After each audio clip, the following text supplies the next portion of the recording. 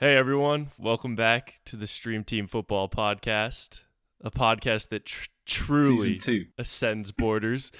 We're just out here streaming football, you know? My name is Cal, and joining me is my classic co-host, Sean. How's it going? Yeah, so I guess it's been a while, guys. Yeah, a little but, bit. You know, new year. That's why we'll just call this Season 2. New logo, man. new Branding. logo. More yeah. new setup. We got some crisp mics now. Won't be using my iPhone headphones that came with my, not even this current one, my old one. Exactly. So hopefully a much more improved podcast experience. Or it'll just be similarly terrible, but it'll just sound more clear. Yeah, you know? just like all the nonsense is coming through a little bit louder, kind of.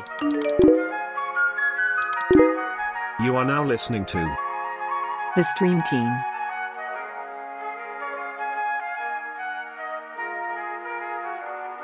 I hope everyone had a good holidays. Sean and I actually got to link up for the first time in, I want to say, 2 years. We got to see each other for Christmas. Yeah. That was really nice. Got to watch fun. some Boxing Day footy together. Yeah, that was a great time, honestly. We haven't done that we hadn't done that, watch Boxing Day football together in 4 years. I think the last time it was, if I'm not mistaken, you guys beat Chelsea on an Obafemi screamer right after we beat, I want to say, Brighton? Yeah. In the morning? That sounds right. Yeah, I remember that win. It was a 2-0 win against Chelsea on Boxing Day. And Obafemi scored an absolute wonder goal. And, I mean, we both won. So that tells me that, we need to be together when we watch football on Boxing Day because, again, this year, we both won. And the pretty good games, too. Yeah, you guys had West Ham? Yeah, West Ham, who's kind of like a bogey team for us, Southampton. We ended up winning 3-2. And that was, I mean, normally we don't come back once we've given up a lead, but we went up 1-0, 2-1, and then 3-2. So it was a really exciting game. Right. And we slapped Palace around and started to look, a lot more confident and assured and generating a lot more, which was our big criticism through a lot of the beginning of the year with Nuno, who was the manager, I believe, still last time we recorded. Yeah. And, I mean, he's fucking gone. And, I just want to say, that was a terrible fit. Genuinely, I think those first 3 games when he won Manager of the Month, I think that was the team basically playing almost as an FU to Harry Kane. Because Kane, that was literally the second Kane came back, and part of it was Kane came back was just atrocious for a while. But I think from that point until he got fired, both Kane and the rest of the team just had no interest in playing for this guy, which is unfortunate, but I mean, you were seeing it in the performances, and now we have one of the top managers in world football who, I mean, there's been some bumps, but I mean, we're technically undefeated in the Premier League since he's taken over. Some pretty convincing wins. He's got Eric Dyer looking like prime Maldini. He's got Ben Davies looking like a fantastic player. He's got Winks looking better. I mean, Ndombele seems to his time seems to be done with us, and Steven Bergwijn as well, and maybe some others, Delhi. But I don't know, exciting times ahead. You can really see there's a visible difference from, I would say, this is the biggest impact I've seen from a manager since we had Pochettino, having Conte. You can see there's an organization, there's a plan, there's an intensity. Yeah, the players look up for it. So I'm very positive about that going forward. You guys as well have some changes going on? Yeah, no, I mean, I was just going to say before we slide on, it is really crazy how fast the Premier League changes and evolves. So much. We haven't done a podcast in, I want to say, 2-3 months, and so much has changed. there's a bunch of different managers. Like Man United now has Ralph Rangnick in charge, who's known as like the grandfather of Gegenpress. But he's taken over United from Ole. I mean, you have Steven Gerrard back in the Premier League managing Aston Villa. Conte, I think it's nice to have him in the Premier League. He's a world-class manager. He's one of the top managers in the world. So that's good for Spurs. And yeah, like you say, like there's been changes on the South Coast. My Saints finally got a takeover. It's been a long time coming, I want to say. Our former owner, Gao Zhisheng, a Chinese owner, not a bad guy. He just invested at a bad time. He bought Southampton when China was looking to invest in football abroad, and then like they kind of put the kibosh on it right after he bought the club. So basically, he's been trying to sell us since he bought us, and that has resulted in no investment whatsoever. So our club's been completely self-sustainable, but now we have reached a takeover finally after like a year of entertaining, they said some 20s or 30s of different interested parties, which is interesting because this is all kept quiet the whole time until the end. Very professional in the way they went about it. But it is a sports investment firm called Sports Republic that is based in London. It was founded by Rasmus Ankersen and Henrik Kraft, who are two Danish men. One of them, Rasmus Ankersen, had strong connections to Brentford and was a big part of their rise to the top. He also helped out in, I don't know how to say this. Do you know the top Danish club, Sean? Midtjylland? Is that it? Oh, Midtjylland, I'm going to take a guess. He helped. Yeah, that one. I don't know how to pronounce Helped develop it, them a lot too, and he's developed a lot of like he's founded like a grassroots talent scouting football app, and he's written books on talent discovery. So he's really big on pushing forward data in sports and finding talent and the good deals. Like we've seen Brentford's track record, and they're known as the Moneyball Club because that's the kind of data-driven strategies they were using. So he's going to bring some of that to the club and kind of co-direct. So I'm really, really excited what he's going to do there. And then Henrik Kraft is more of the money side of things. Like he's an experienced investor. And this is all backed by Dragan Solak, who is a Serbian cable TV Mongol billionaire who made his revenue from telecoms, and he's basically just the money backing behind this. I don't know how much football-wise he's going to get into, but, you know, it's good for us. He was the one that was at the game the other day? Yeah, he was at the game. He was very happy. He got to see us. Yeah, he looked excited. A fan gave him a scarf, and he was waving it around. Apparently, he gave that fan his tie after the game. So he seems like he was happy to be there. We got a big 4-1 win against Brentford, actually.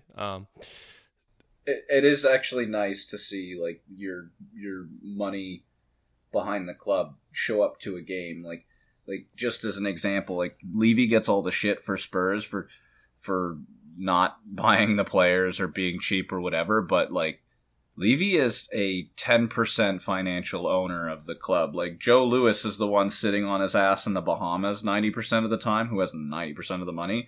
And I can't remember the last time I saw him. Oh yeah. Game. So that is a good look. Yeah, no, I mean, honestly, I think in the 2 years of Gao being the 80% owner of our club, because it's an 80% stake that they just took over, he came to one game ever, I want to say, and he was just never present. Like he was hands off. It was just didn't work out. But yeah, 80% stake, and it's not going to be like one of those takeovers where you think of like, I hate to use the career mode analogy again, but just spending like millions on players like the Man City style takeover, the Chelsea with Abramovich, or even what people are thinking Newcastle's going to do, just throwing money around. But it's going to give us a little bit more money so that like, say like Armando Broja, who's our Chelsea loanee, 6'4", pacey Albanian striker with tons of promise. He was somebody we would have never been able to hold on to before. Now we might have just a little bit extra capital to sign a player like that, or find more of those young players and have a little bit more sway to buy them in the first place and then retain them. So really exciting times. I'm excited to see where it goes from here, but I'm feeling a lot better because I have to say I've been worried like the past 2 years that we were kind of teetering on eventual relegation with the way we were headed. Because if you don't invest, like just look like at Burnley, right? Like they haven't invested. They're kind of doing worse and worse and worse. And this year they're going to really struggle to stay up. So it brings a lot of new optimism, and I'm excited for this new era at Southampton FC. So that's a big change that I'm excited about. As you should be. I mean, like, she's seen, like, even I think the last episode we spoke about, it's almost like a takeover is for a club in the position that Southampton's in. Is it good for the overall health of the game, maybe, given however 60 other clubs in England that didn't get taken over? But, like, from your perspective, like, you can compete now with the Newcastles. I mean, it's not going to be the same model as Newcastle. Yeah, as you said, I mean, but, the best part about that is, like, it kind of already fits our DNA. Like, we're already about being more clever and finding that next young star and developing them and then taking the profits and reinvesting and being very self-sustainable in that aspect. This is basically just going to be the same thing with a little bit more capital and bigger emphasis on data and technologies at the forefront, just like being a little bit more innovative and tricky with it. So same kind of thing. Nothing's going to change really, just a little bit more freedom to invest. Right. Again, back to things changing. We were pretty off with some predictions too. I mean, granted, you were more level-headed about it, being the non-Spurs fan and not having any personal biases. I guess clouding our judgment, but Arsenal has turned it around majorly since the beginning of the year. They're looking like a challenger for the top four. Chelsea, not quite a title contender. I believe you thought they'd be up there with City, and then I said United would be, and look at how that's turned out. Oh my goodness. I genuinely feel like, okay, well, there's the issue of getting Ole out first. Like, they had a terrible coach in place. I don't think he had much of a plan. But just like Ronaldo is horrible for that team right now. And that sounds so strange to say. Like, Cristiano Ronaldo, maybe one of the greatest players to ever play, when it's all said and done, is what we'll consider him. Just genuinely dragging that team down, though. Yeah. Like, Cavani's having to come and play like Harry Kane role, essentially, like drop deeper and deeper and deeper. You're seeing a complete lack of production in Rashford and Fernandes and various other Greenwood. There's no room to even play a guy like Lingard, who you specifically didn't sell to West Ham because you thought at the time you had a use for him. Can I make a mention of free my man Donny van de Beek too? Yeah, Donny van de Beek, who, like, why did you buy him in the first place? Like, I think we've even discussed that before, but I do genuinely feel like, okay, sure, he's still United's top scorer and he scores a bunch in the Champions League, but when in games that matter in the Premier League, as far as I'm concerned, Cristiano Ronaldo should not be starting for Manchester United at this point in his career. Yeah, the Ronaldo signing was a weird one for me. Like, I wasn't super hype on it from the beginning. I mean, not a Ronaldo hater, but it's just like it's all the hype and PR without like the actual results for Man United. Like, it was a sentimental signing, it was a marketing signing, it was an opportunistic signing, but it was not a smart signing. I mean, if you just like, he's still an incredible finisher, like top finisher, very technically skilled, but he's like 30, he's pushing his late 30s now. I know he's in incredible athletic shape, but he's just not doing that work off the ball. And when you bring him in, your whole plan all of a sudden revolves around him. So any direction that United had before with trying to get the youth involved and play a certain style, it's now just you have to cater to the man up top, and that's just the consequence of him. He's a great player, but he's dipping, and he doesn't give you a lot of flexibility on the pitch, I guess. And I don't know. especially I wonder with Rangnick and trying to press, like, is his off the ball work going to be enough to suit that system? Like, I don't know. I'm not so sure. Like, and him in a 4-2-2 not being the focal point up in the middle, I don't know if that's a great fit. Like, well, did you see how Wolves just completely dismantled that 4-2-2 just by playing wide? Yeah, no, the 4-2-2 is an interesting one. It's like it's one that when it works really well, but it's also like if you expose it and you counter it properly, it can look really bad. I've learned from a couple seasons of watching Ralph Hasenhutl's 4-2-2 at Southampton, in which sometimes we're competing with Man City like no other clubs in the same area as us could do, and other times we are stubbornly conceding about 9 more goals than we should be because we don't adapt our play style. That's not going to happen to Man United, but I just mean the 4-2-2 is it's an interesting formation, and when you're playing that high press, high risk up the pitch, high reward, stuff like that can go wrong, and it can bite you. What are some other surprises? So, the relegation battle or lack thereof. Like, I mean, I guess you do have 4 or 5 teams that are realistically in the picture, but like, don't you feel like generally there's like it'll go all the way up to even like 13th, 14th place, and maybe this is just like in more recent years, but you would have like 5 or 6 teams that, like, given a bad run of form, could have been the ones like 20 some odd games into the season, and now you have like Norwich, goodbye, like one of the worst Premier League teams ever, like bullied Billy Gilmore out of the club. Sorry, I shouldn't even laugh about that. It's not funny. Like the fans were actually so toxic, and I think he also got injured that they just sent him back to Chelsea, something along those lines. And it wasn't his fault that they're so fucking bad.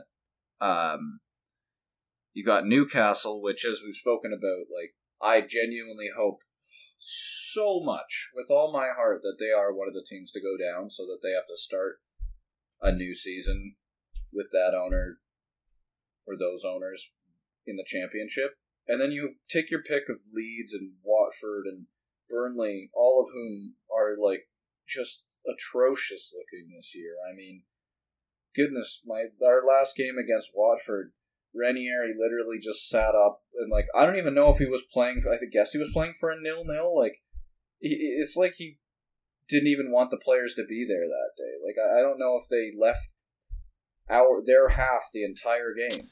Yeah, it's interesting too with Watford. I feel like their strength is in their attack, and they have creative, fun attacking players. So their best chance for me of staying up is to play more expansive in nature and not be sitting back trying to defend with their not super great defense. They might have the worst defense in the Premier League. I don't know. Like, they're definitely a contender for it.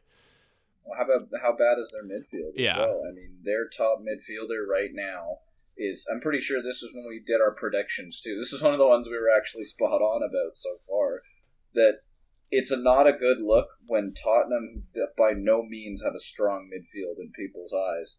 Their 4th or 5th choice midfielder from last year is now your top midfielder at Watford. Yeah. That's a really bad look. Bad. And Watford, to me, I really see the relegation as a 4-horse race where it's normally a 6, like you say. Like, it's normally more interesting in that sense. But to me, I don't think Leeds are necessary. Like, they've been bad this year, but they've been struggling with injuries, and the way they play, they really can't afford to have that. So if they continue to struggle, they'll be in that conversation. But for me, it's especially with Rafinha. Sorry to interrupt. Especially with Rafinha deciding to stay at least till the end of the year. Sorry, what were you going to say? And Bamford even has been out, and as soon as he's back, that's a huge boost. They haven't been putting away chances. Shout out Joe Gelhardt. He looks like a real promising player. He's been playing striker for them a little bit, but I just like Calvin Phillips, Patrick Bamford both being out. That's 2 of their best players. Their back line has been completely shattered all season. Like, if they just get a couple of those players back, they'll be all right. And what I was getting at, I think, was Norwich are down. Like, they've played 20 games and they have 10 points. They are down. Like, there's no way that they stay up. So you then have 2 of 3 teams that probably go down, and that's between Burnley, Newcastle, and Watford. right now, Watford has a slight edge on the 3, but Burnley's 3 games back, I want to say, because of cancellations, which isn't helpful because that means they're going to have to cram them in and it's going to be harder down the road. But they do have that edge, I guess.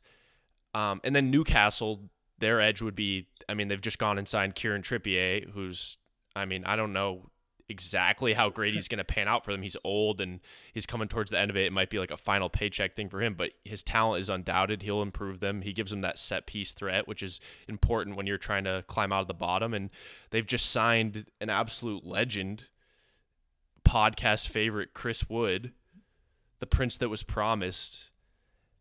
For the absolute steal of 30 million. Yeah. I think it was 30 million euro. It was somewhere in the region of 20 mil pounds. And it's kind of a weird thing. Like, it might have been like a release clause. Like, I'm not sure exactly how this goes, but just from... It's like 6 times higher than his value or something like that. Like, I was looking at it on Transfer Market. And I was just hey, like, but you know... Look, he's like the greatest player of all time in my eyes, but like, you know. That's actually a really interesting transfer to me because it's like, it's Burnley and Newcastle who are right next to each other in the relegation zone. He's their top striking option for the past few seasons at Burnley. I know Maxwell Cornet has come in and do an absolute job for him this season, but that like, is that like a? I think that's exactly what it is. It's a tax of you might send us down. Well, yeah, and absolutely, Newcastle's like, okay, we've got Kieran Trippier, he can whip a ball, and now let's just get the meatiest forehead possible to connect with. And they can just put some balls in the back of the net that way. Like, good for Newcastle. They have Alan St. Maximin on one flank and Kieran Trippier on the other, just whipping balls at big magnet brain Chris Wood, who's just going to absolutely pummel it into the back of the net. But on the other hand, Chris Wood wins gold. On the other hand, you've taken away Chris Wood from Burnley, who are in that relegation zone too, and that's one less option for them. So I'm really interested to see how they respond, and if they don't go and sign like a big player with that money, like, I'm scared for Burnley, and they are probably going to be going down with Norwich. And I don't know. I almost think that Watford's going to slide into it, like fall down, and then either Burnley or Newcastle is going to fight their way out. But I'm not sure which one. Yeah. Yeah, I honestly, I would say that Newcastle probably stays up as much as I don't want them to. Like, they've already, I guess now's a good time to get into January business. They've already, as you said, they've done a fair bit, and it looks like they'll probably continue to, I mean, why would they not? They have no reason to stop spending this January. And I think that probably, as you said, like, even just like, you could assume Trippier to Chris Wood could even be like 3 goals over the course of the remainder of the season that could win you anywhere between like 2 to 6 points, and that could keep you up. And even that right there might be enough, I think, in this relegation battle because of how poor the teams are. Yeah. So I do think Newcastle will probably stay up because of that. But I think you'll probably see a fair amount of movement in this transfer window. I mean, Aston Villa is doing work so far, bringing in Coutinho and Luka Dean. Interesting that Everton let him go. I think it was his decision that he wanted to leave. I could touch on that. Gathered from the Everton friend of the pod, Jack. Shout out Jack. He's an Everton fan that I talk to about footy a lot, and it's, from what it sounds like, it's clear it's a falling out between Rafa and Luka Dean, wherein I think Rafa Benitez is a really traditionally minded with his fullbacks, and he likes them to be really defensively rigid and sound, which, as great of a player as Luka Dean is, he is not the best defender or the most disciplined defender. He likes to be flying up the flank and getting balls into the box, and he has a great delivery, and he's very good going forward. So I think that restriction caused some frustration with him because he's best when he's going forward. It's just that simple. So it was just a severed relationship from there, and Rafa didn't want him anymore, or he didn't want to be there anymore playing Rafa's way. But it's interesting in 2 areas. to me, the Luka Dean transfer. Aston Villa, it's like they have a lot of ambition with their transfers right now, and when you look at where they're at in the table, it's not really lining up with their transfers. So could they maybe make a second half of the season push up the table? I don't know. Not with their current center back situation. Ezri Konsa is a nice little player. I was gonna say Tyrone Mings is crap. Yeah, but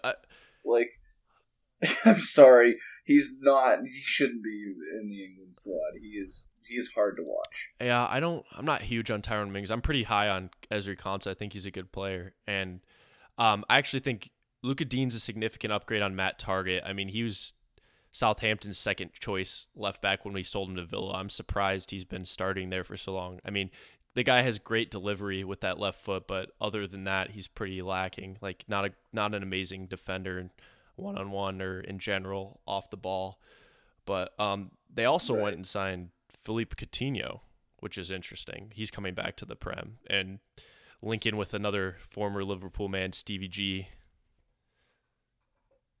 Be interesting to see how they use that, because I mean they're still trying to replace the Grealish spark, and Buendia's starting to come into it, but it'll be interesting to see how he combines with Coutinho now. I think Buendia's more of like an 8 than a 10 though. I guess he in the championship he seemed to add like a lot of goals to his game, but I recall in his last Premier League season he played a lot more in like the 8 hole than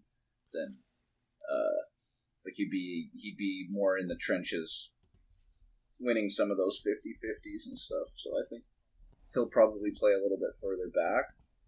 I would think you would want to play both. Oh yeah, for sure. But yeah, that looks good for them moving forward. And interestingly, I think you pointed out to me, given the whole Luka Dean situation, that maybe that was somebody that Tottenham should have looked at, and I do tend to agree. Although I do find this whole, like, all of a sudden narrative around Emerson Royal very odd. Like, early on in the season, he was, like, a great signing for us, according to most people, even outside, like, the Tottenham circle, and now all of a sudden, like, that one game against Watford where he couldn't get a good ball into the box against a team that had 11 guys in the box, and now he sucks. And it's kind of like, and every little bit of criticism you hear about him is, well, on the ball, and it's not even necessarily on the ball, because his passing dribbling's, like, passable. He's not, trying to think, he's not Marcelo, but, but, like, I don't want a fullback that can't cross the ball, and I'm thinking, like, you guys loved Kyle Walker. He's never been able to cross the ball. And, like, he's an England mainstay and one of the better right backs of the last, like, he's just a defensive right back, man. Like, what's wrong with that? I do think that we do need another option, though. Like, another right wing back who's more offensive, which brings us to potential, in my opinion, one of the potential steal signings of the year. Maybe the last, if you pull it off, because I think it's so low risk, is the man, the myth, the legend himself, Adama Traore from Wolves to Tottenham to play as a right wing back is the word, for about 18 to 20 million pounds, which for a guy in the summer would have been about 45 to 50, is quite a bit of nice business in my eyes. Now, you know he has some questionable end product. Yeah. He maybe struggles to get a good ball in, which seems ironic given the situation, but I don't know. I've watched that guy play enough times to think, like, it's interesting because you'll see people question why he's been at Wolves his whole career and how he hasn't gotten a big move, or, you know, question his end product at every point in his career. But you also get people that compare him to Ronaldo and Messi as far as, like, on his day, unplayability. Like, he really is completely untouchable, given, like, the size and the speed that he possesses. Like, He can do things that only, a handful of people on Earth can do. And I've seen him on some of those days, and it's terrifying. Like, it's really frightening to be an opposing fan. I mean, I was going to say, like, even, like, you talk about end product. Like, obviously we know that the end product isn't necessarily there for him, but you can't doubt his impact. Like, I don't know anyone who isn't terrified when they see my boy Adama getting lubed up on the sideline to come on in the 60th minute. Like, whenever I'm watching Southampton play Wolves, or, like, and I have stake in it, any time I'm watching that and I see Adama Traore warming up and then getting the lube on his arms, getting all slippery and ready to come on and just run riot around the defense, I'm terrified. And you can't argue that, or like, you can't deny the impact that he has just in terms of take-ons and how the defense has to respond, and like how scary it is to try to defend a man like that. Like, he, at the very least, is going to cause problems for defenders and open up your attack in that sense. Right. And you look at, like, a couple years back, I think he had a 5-goal, 14-assist season in the Premier League, and I believe 11 of those were to Raul Jimenez, which was one player to another record at the time. And he was showing signs, and he is still pretty young. I think he's only 25 still. Like, he was showing signs of good end product. I think maybe you put him with the best striker in the world, or in England at least, and see how that goes. Yeah, that could definitely help. And if it doesn't work as a right wing back, then great. You have a very frightening option to put on at about 70 minutes or 60 minutes in a game where you need a spark off the bench. Yeah, for sure.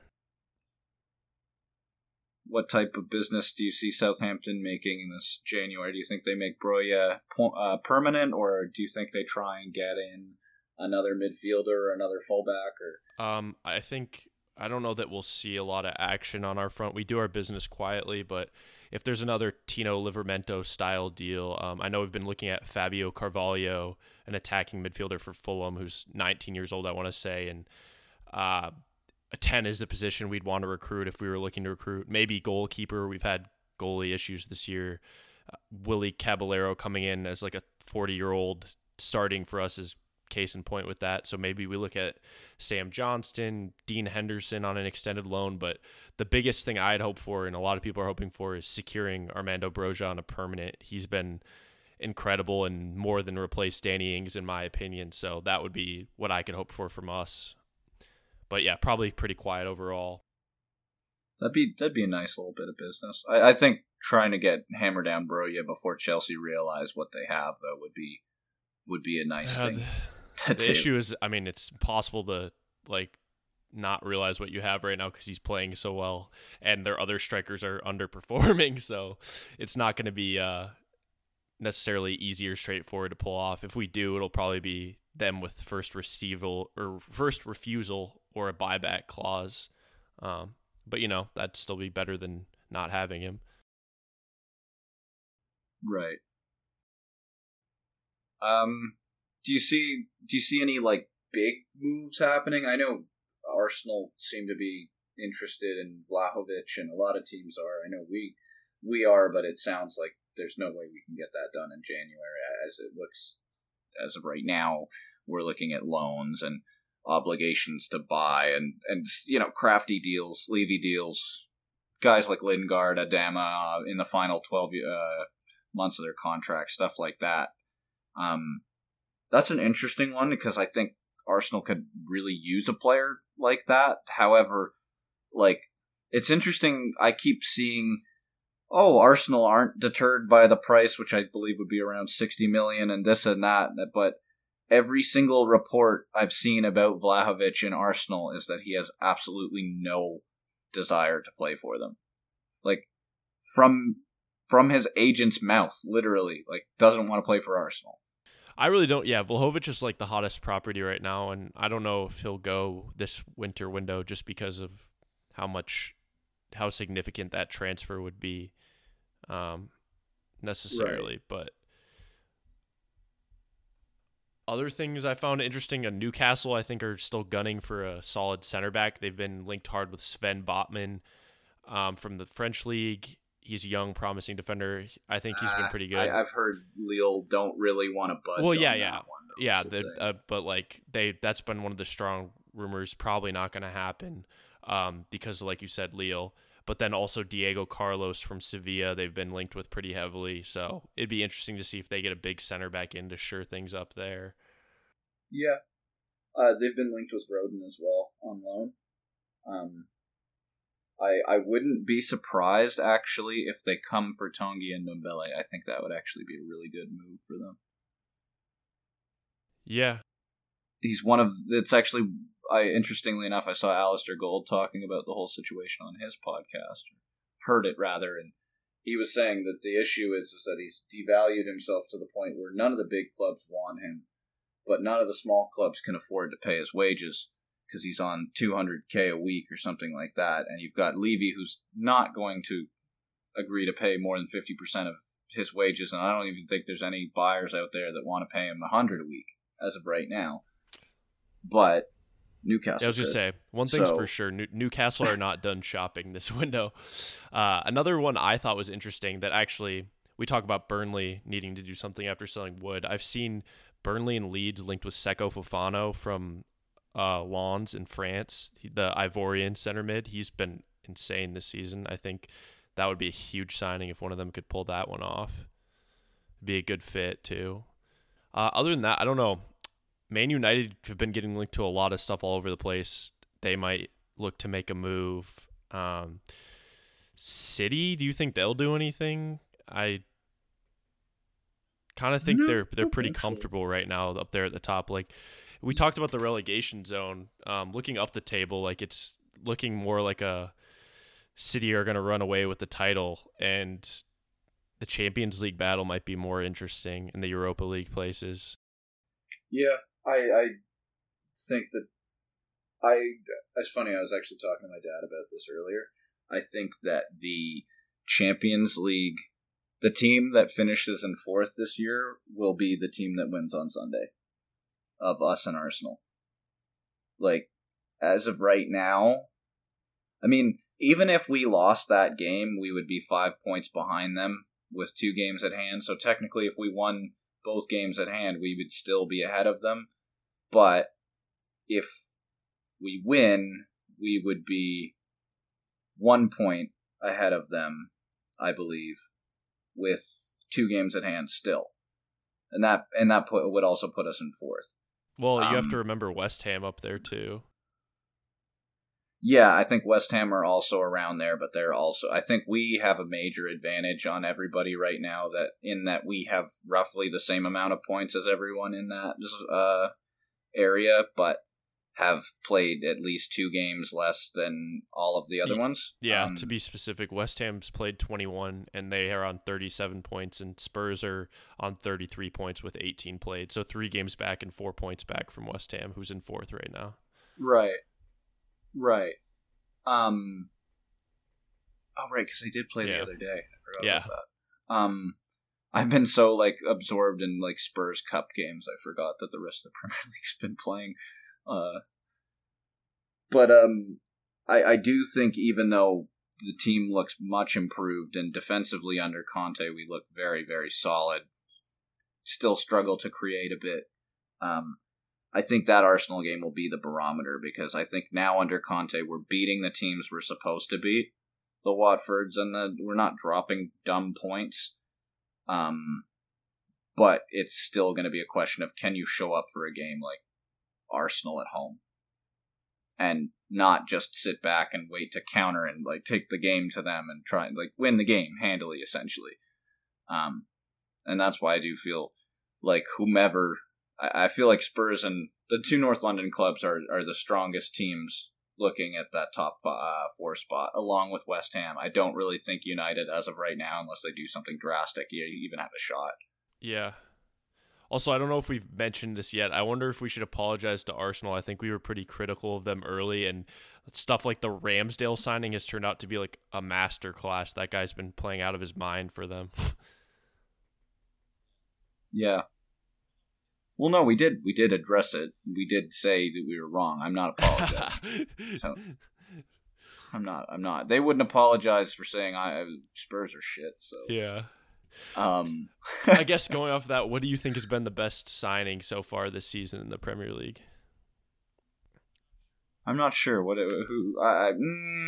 maybe Emmanuel Dennis, but it's kind of hard to say that because his team's been. Dennis is a good shout though. Like he's been incredible for Watford, who haven't been very inspiring otherwise. Like he's sneakily having a very, very good season so far.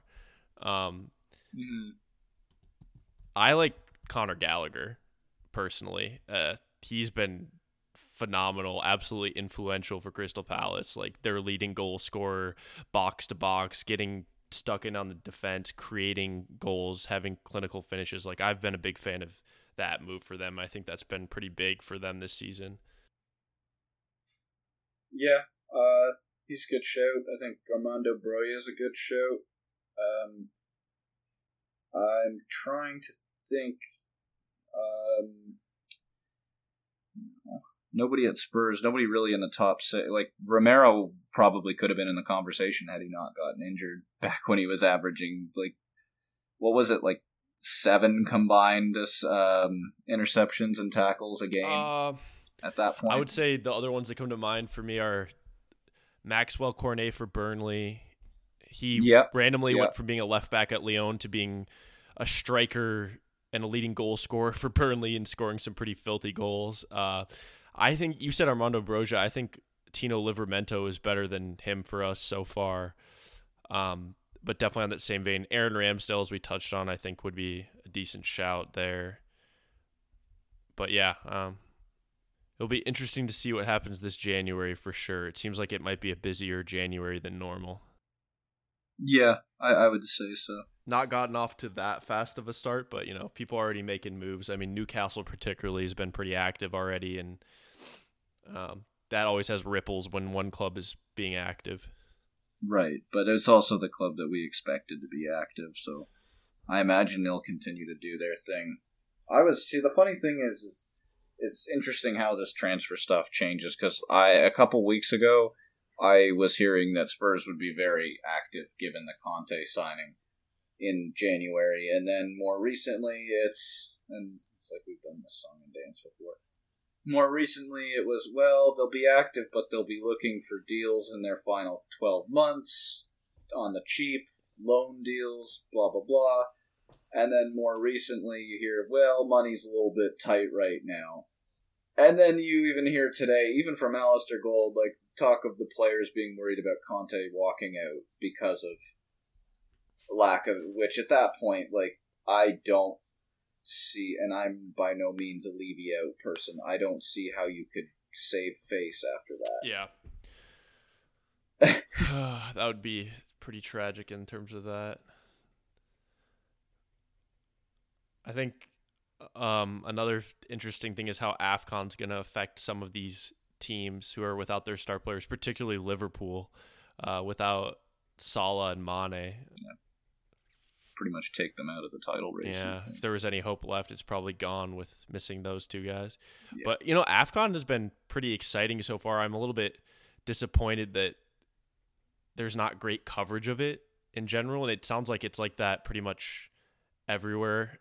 Yeah, I don't get any of the games. I wanted to watch Pape Sarr play for Senegal. Yeah, but I mean, it's even for me, like, we're experienced streamers. I mean, we are the stream team after all, and I still was struggling to find even like a sketchy, buffering, illegal stream of AFCON. Like, there just isn't a lot of coverage in general. There's been a lot of critique on the punditry around it too, like pretty lazy pundit selection, not a lot of coverage, not a lot of knowledge on the actual game within Africa, not getting people who actually know what they're talking about.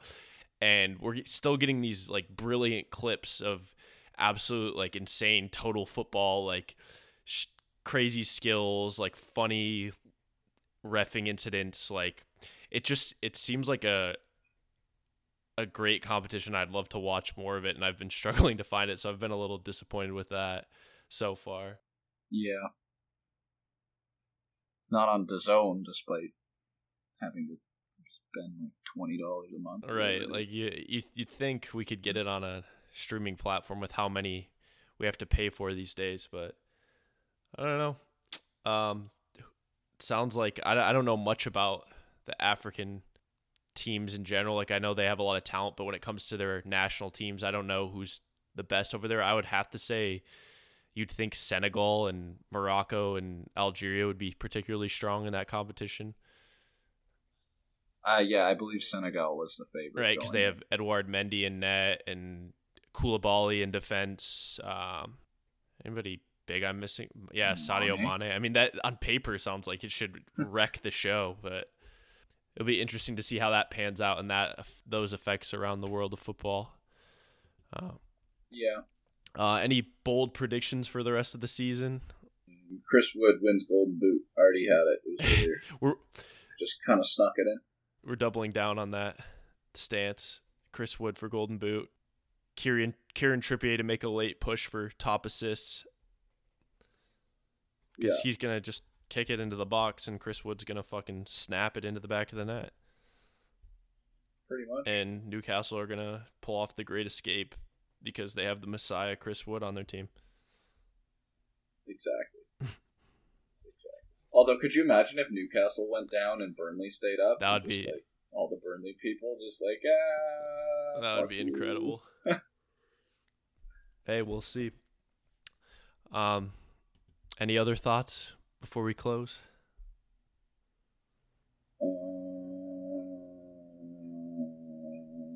Sounds like you have a lot. Sounds like you have a lot from that. Anyways. No, I was drowning it out to be theatrical. If you made it this far, thanks for listening. You're a trooper. Spotify, yeah, you are. This is a little rusty. We're getting back into it, but hopefully we can get some more consistent content coming out for you guys this year. Season 2, baby.